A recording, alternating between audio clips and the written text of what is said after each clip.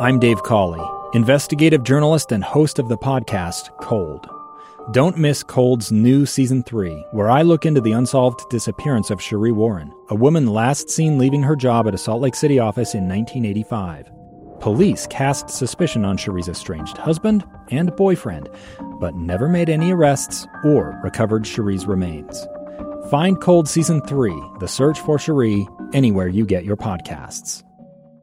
As many wonder, rightfully so, about who will get the vaccine and when, it's important to remember that some serious work behind the scenes is still needed to even get it here to Utah. That's no small task, according to the state's immunizations director, Rich Lakin. The Department of Health has lots of forms that we have to coordinate with the CDC to ensure that we meet the requirements as a state. Part of the paperwork was to identify 5 hospitals that can store and administer the vaccine.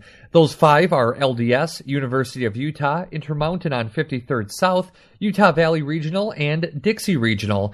He says these locations were chosen because of their storage size and also their ability to keep the vaccine at an appropriate temperature, which, if you're wondering, is pretty cold. Somewhere between minus 80, minus 20 Celsius. He adds that it can be stored for up to 6 months. Now, in terms of which vaccine will be more available around the Salt Lake area, ultimately it comes down to shipping. The Pfizer vaccine will most likely be used along the Wasatch Front with larger facilities because the Pfizer vaccine comes in 1,000 minimum doses.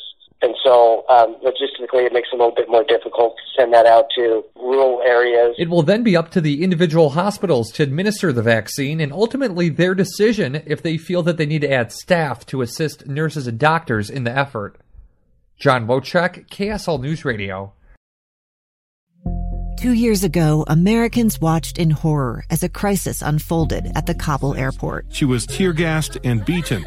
Images of thousands desperate to escape Taliban oppression filled our news feeds. More than 80,000 Afghans made it to America. But the story didn't end there. It was very cold. There was no power, no heat. Who would help our newest neighbors?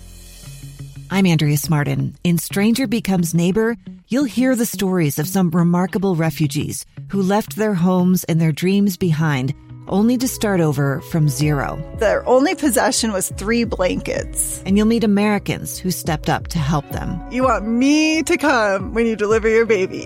What can one person do in the face of an international disaster decades in the making? That's Stranger Becomes Neighbor. Find us at kslpodcast.com. Follow us on Apple Podcasts or anywhere else you listen.